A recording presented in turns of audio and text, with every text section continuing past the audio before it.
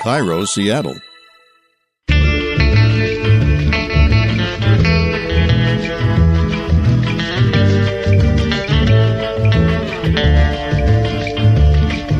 I'm Rachel Bell, and this is Your Last Meal, a show about famous people and the stories behind the foods they love most. Today on the program, Taylor Hanson.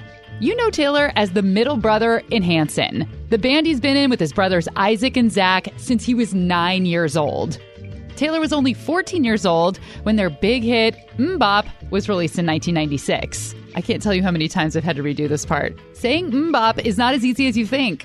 But tomorrow, Hanson releases their 11th studio album, Red, Green, Blue. You can just breathe. You are no mistake.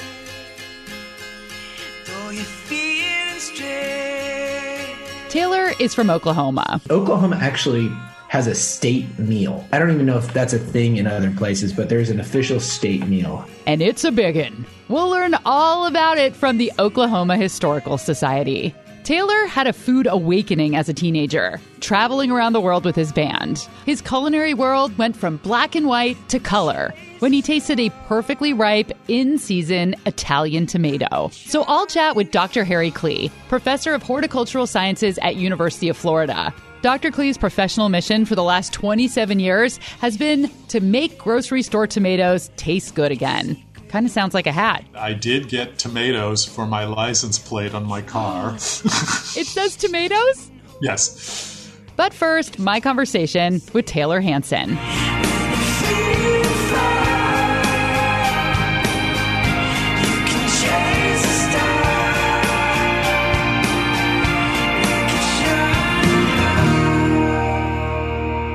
Unfortunately, I couldn't get a studio that has a camera, so I'm not going to be able to have mine on, so it's going to be a one-way street. No worries. I mean, back in the day, we used to just have phone conversations. What a concept. Maybe we should just write each other letters, and this interview could take 6 months, and I could just ask one question, and you could write me back, and we'll just go from there. Yes, and I'm interested in that. Taylor is one of 7 kids, and now he and his wife have 7 kids of their own. You know, my wife and I, we got married very young. I've been working since I was really young, so everything's happened early. We have this big family. We have all these kids. You know, we have a lot of chaos around us, but neither one of us ever thought we would be those people. We both were very much interested in the career path and adventures, and maybe that's why we have 7, because we're not planning, you know, like some people do when I'm going to have these many kids and this is my trajectory. We've always been very, you know, all about the kind of the life experience, not thinking, you know, this is the box of my family plan. We found that we also just enjoyed our kids and enjoyed sharing life with them, and I would say I saw that in my family dynamic growing up. You know, one of the biggest differences is I'm almost 10 years younger than my parents were as far as having kids. We've come of age as parents. I'm about to be 39 and I have a 19-year-old. So we were 19 and 20, you know, so we've had a very interesting experience being parents young. Has been kind of different than the experience I know my parents had. Yeah, and you have quite the spread, too, because I saw that your first son was born in 2002, and then you had a daughter in 2020. So it's like, one's out, and then let's start over again. We have a 1-year-old, we have a 3-year-old, you know, we have a 9, 13, 15, 17, 19. So we have this whole range. Yeah, it's an adventure. Taylor and his brothers have been touring the world for more than 20 years, but they all still live in their hometown of Tulsa, Oklahoma. That's a state that I know nothing about the food. Is there like an official food of Oklahoma or something that if you're from there, you'd say, oh my God, did you grow up eating blank?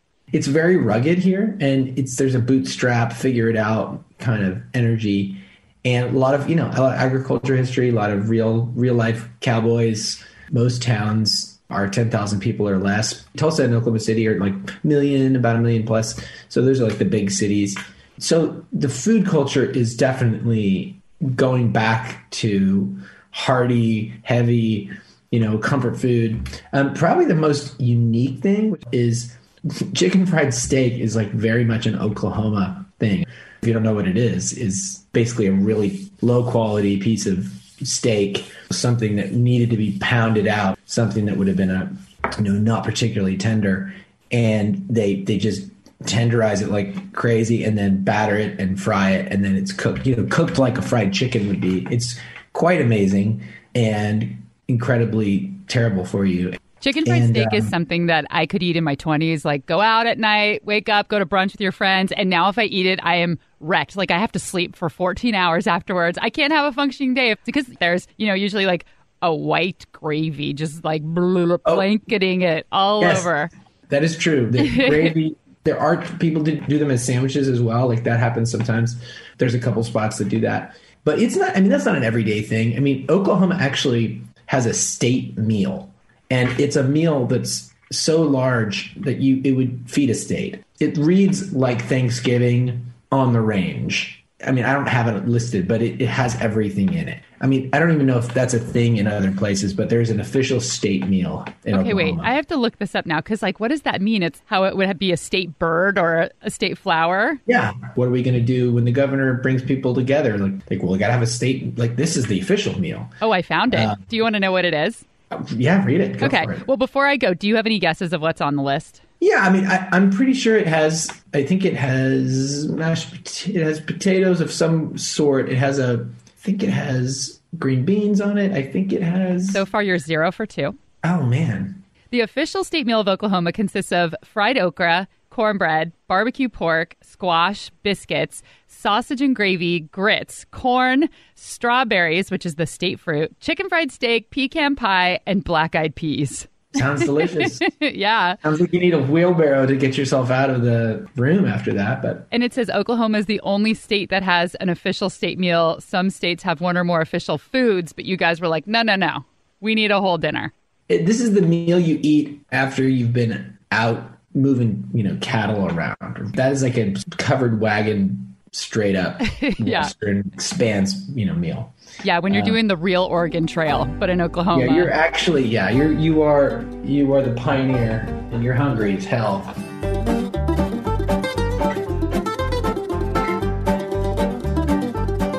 Lots of states have an official state food.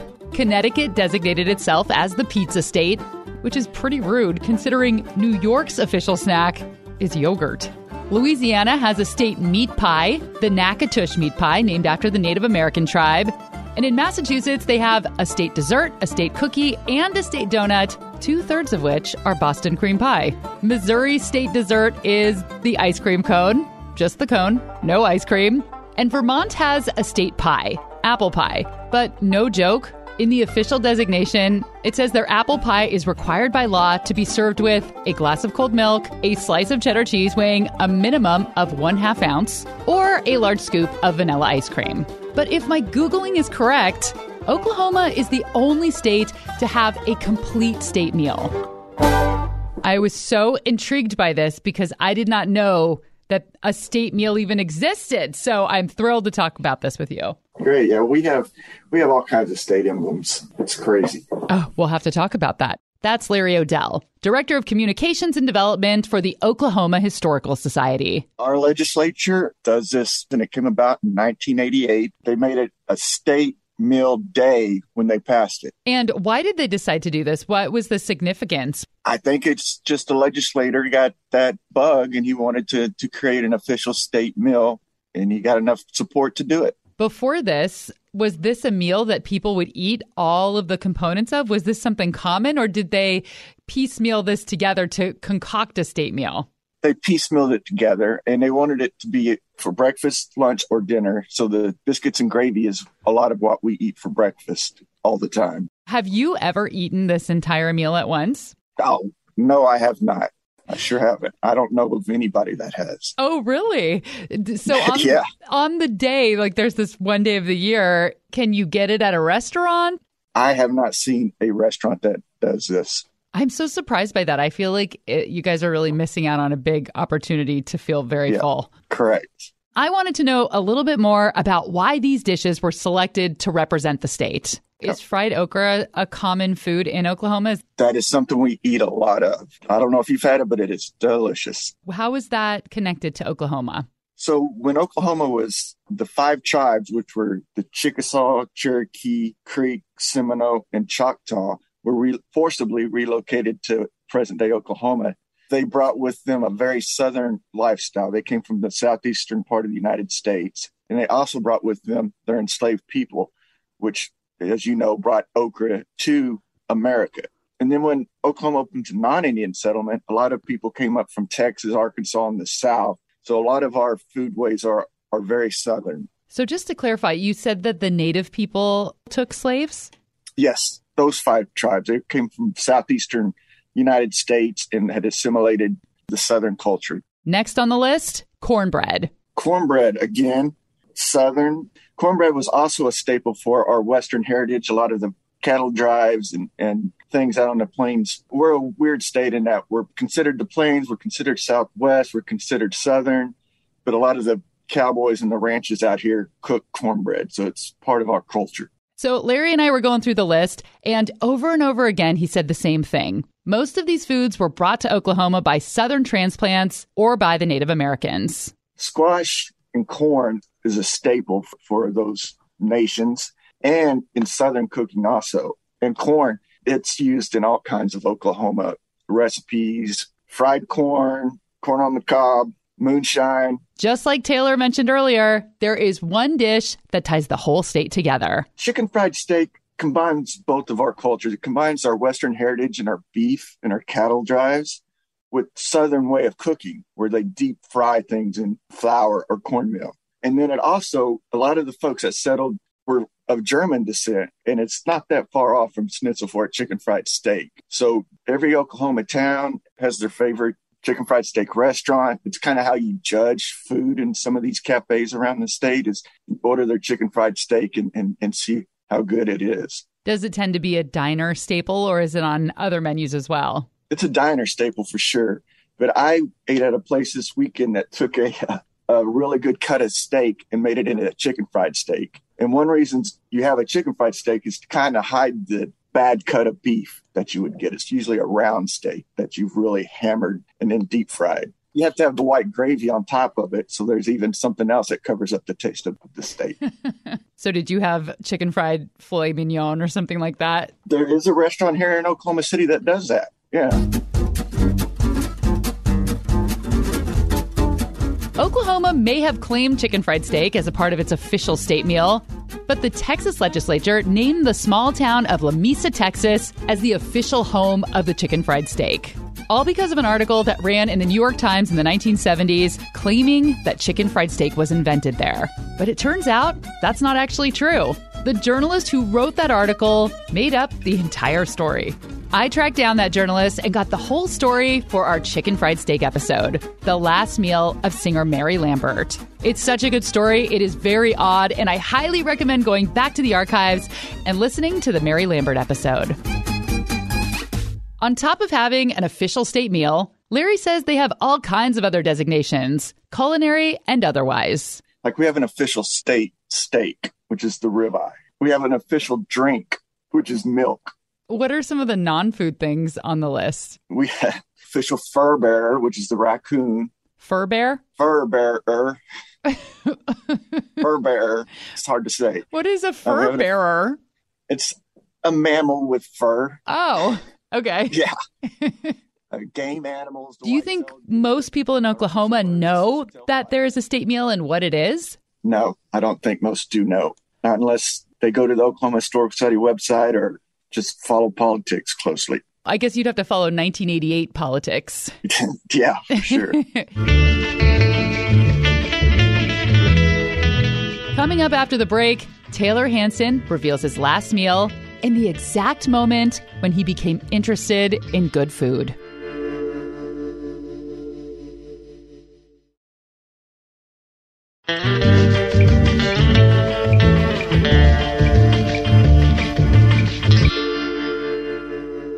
What would your last meal be?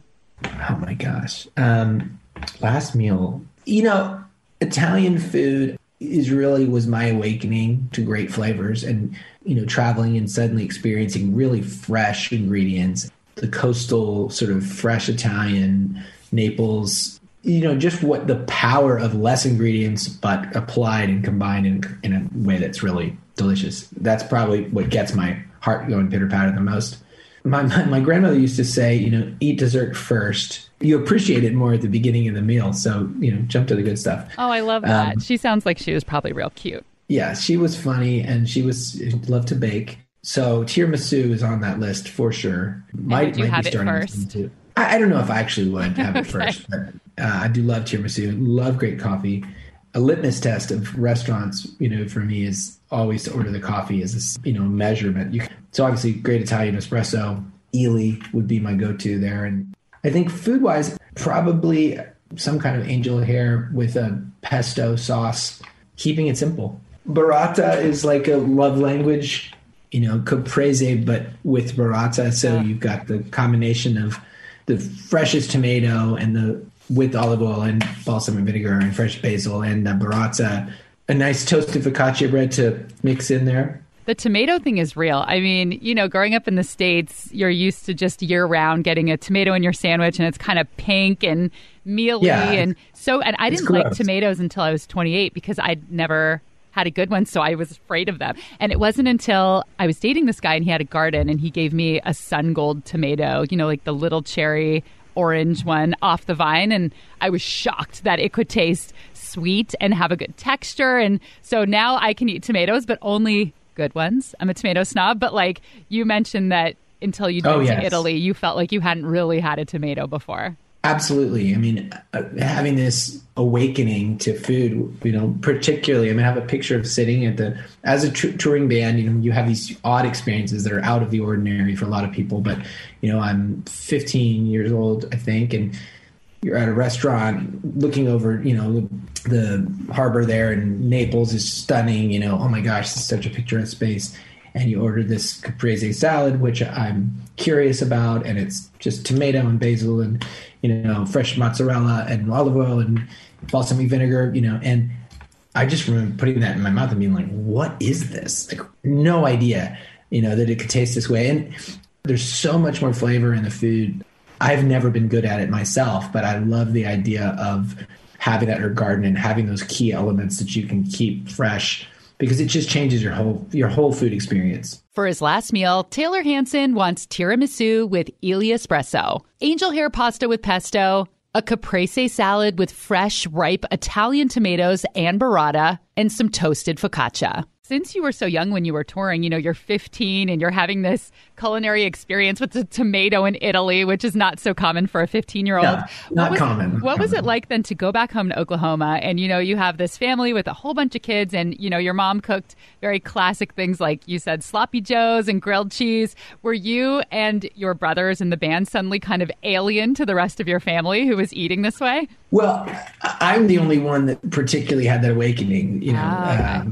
Isaac is a little bit, he's more interested in trying things, but, Zach was very content until I think probably 25 to meat potato, is pretty much the diet that he lives on. Less interested in the adventure, more interested in the comfort side. And that's just kind of who people are, right? But me, actually, I remember my wife telling the story of, my wife's from Georgia, so land of real Southern food, Atlanta.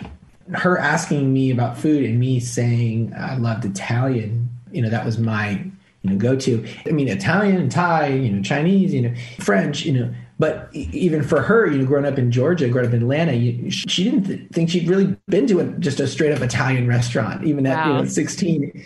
The idea that a 16 or 17-year-old, because we've been dating since we were teenagers, would be like, I have this specific interest for specific food, was different from that. Just age-wise and generationally, you're kind of you're eating whatever's in front of you with the family, until you start to go out on your own. So food just became more of an expression and a discovery element for me, and it still is. And that's one of the things I love about it. Were you able to turn your parents on to the things that you discovered when you were traveling, or did they stick pretty steadfast to what they were used to? My folks are not particularly adventurous in food. They never were. Yeah. So not really. I mean, I became the go-to, hey, Taylor, is there a restaurant that's good in Chicago? I'm like, oh, yeah, well, this is where you should go. Or is there a good restaurant in Tulsa? My dad's never, he's like a utility food guy, food is fuel. And my mom's, loves flavor and richness, but it's not about culinary experience, more about kind of feeding the masses. I mean, she's just at the center. She's now a grandmother of like 24. There's always like humans coming in and out. Everywhere. My mom is incredibly outgoing, and she does not want to be trapped in any situation, in any room, in a kitchen. So it's funny to be a mother and a grandmother, which you think of as being very, the homemaker side of things, which is very much what she has been, but she's also always moving. And so I think like cooking is more about like what's going to get everybody to show up and keep people fueled, Yeah.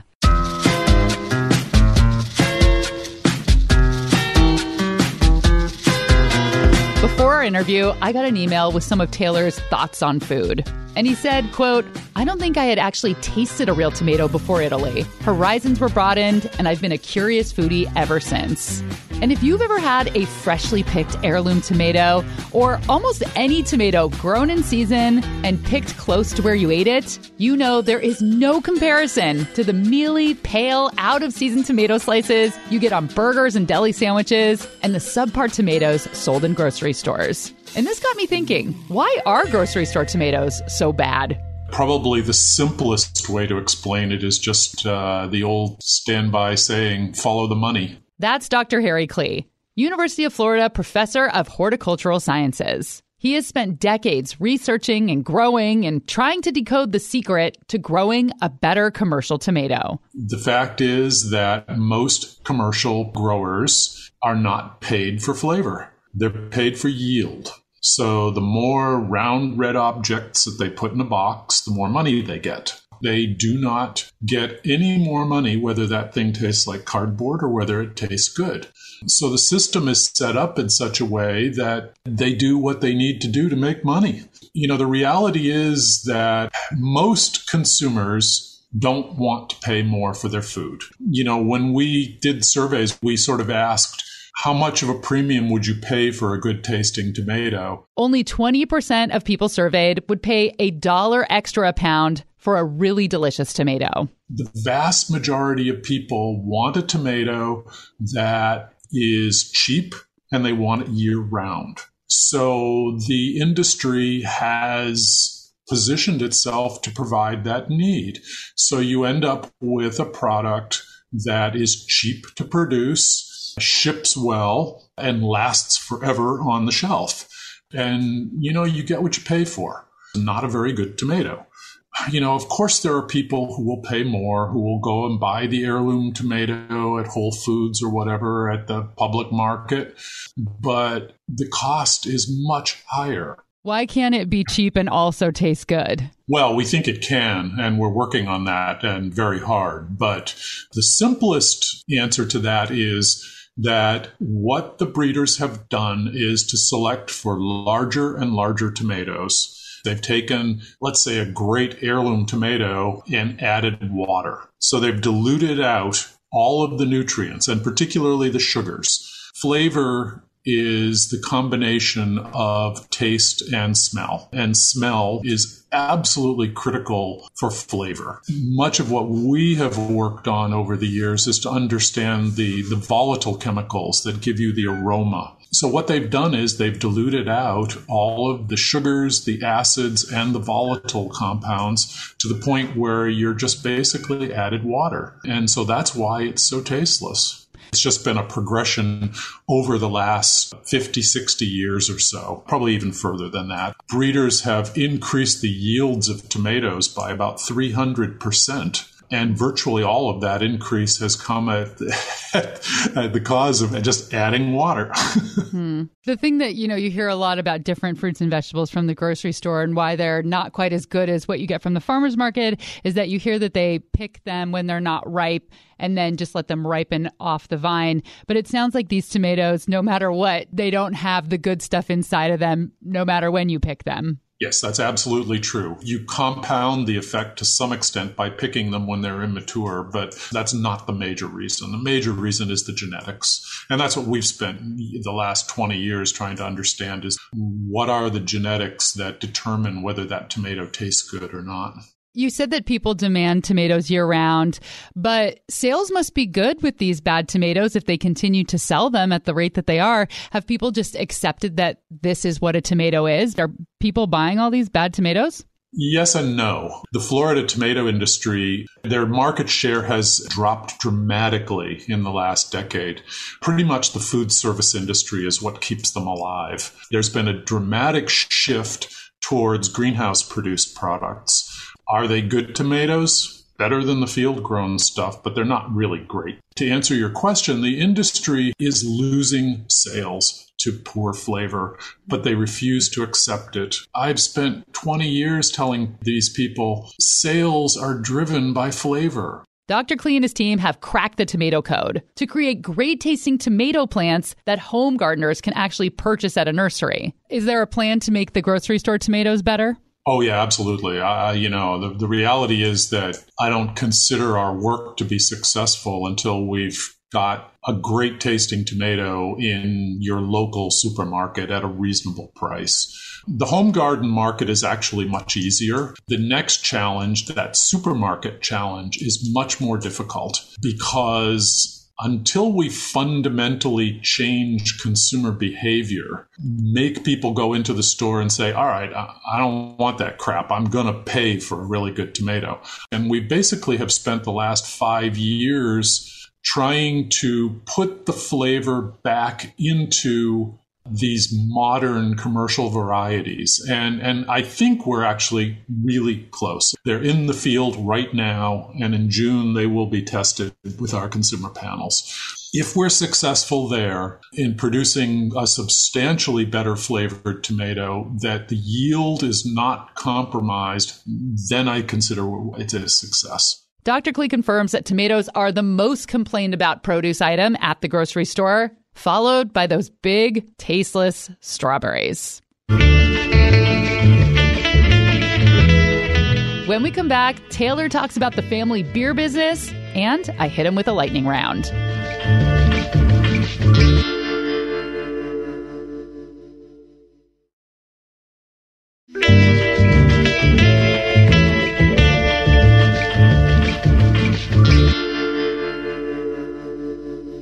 Hanson is probably most famous for the song MMMBop that came out 25 years ago. And since the song is now over 21, it makes perfect sense that they'd turn it into a beer. Hanson Brothers beer is available in several styles, but the very first beer they brewed is called Hops. So that particular style was the first style we produced, manufactured, and released in 2013. It's a pale ale. It won a gold medal in the World Beer Championship, and nice. It's a little bit more of an English style pale ale. It's, interestingly, not as hoppy as you might think. It's not like a West Coast IPA. It's a pale ale, so it's very hoppy in the pale ale spectrum.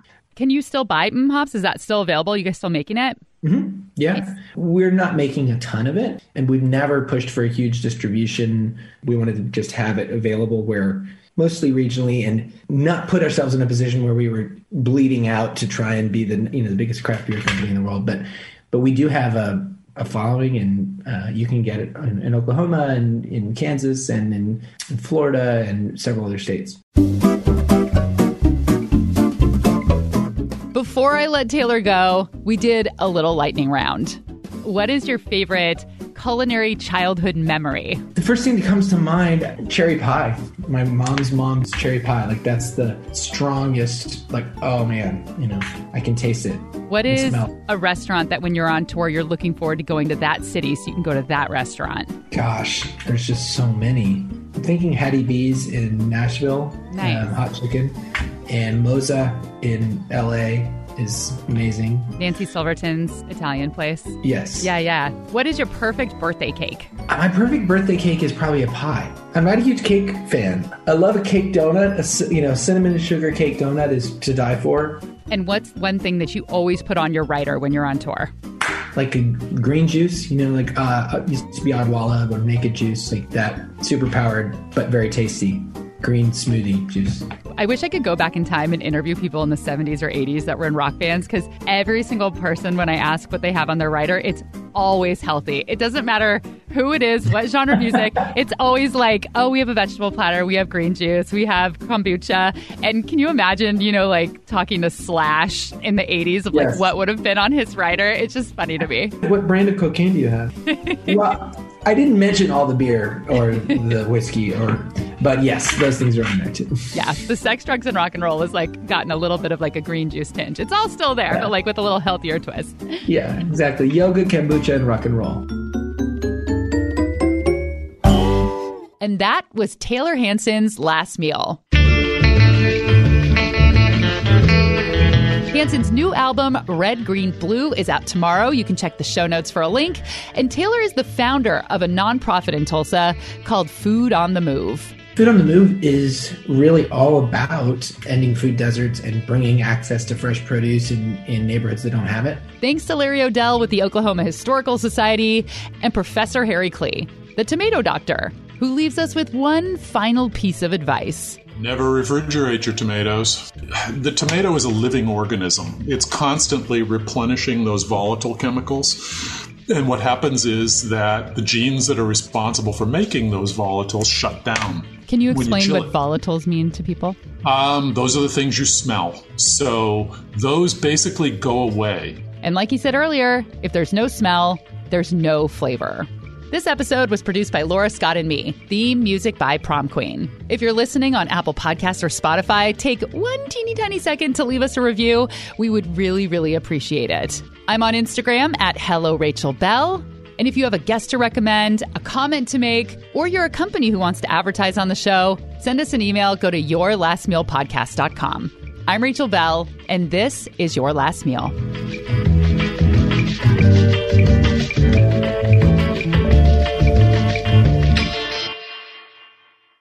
Is there a certain kind of squash that you see the most?